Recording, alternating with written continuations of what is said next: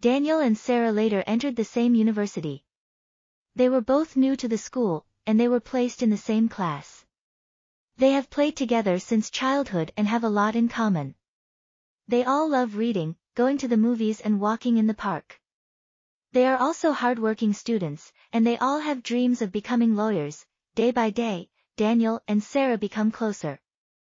They spend a lot of time together, and they begin to develop feelings. However, they are both afraid to admit their feelings to each other. They worry that if they tell each other about their feelings, they will ruin their friendship. Once, Daniel and Sarah were camping with a group of friends. They were gathering around the fire and telling jokes. Daniel told a great joke that made everyone laugh. However, Sarah did not smile. She was staring at Daniel with strange eyes.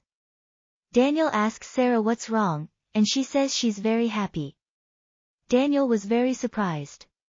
He had never seen Sarah so happy before. He knows that he has found the woman of his life. Another time, Daniel and Sarah were walking in the park. They were talking about their future, and Daniel realized that he couldn't hide his feelings for Sarah any longer. He stopped and looked her straight in the eye. "Sarah," he said, "I love you." Sarah smiled.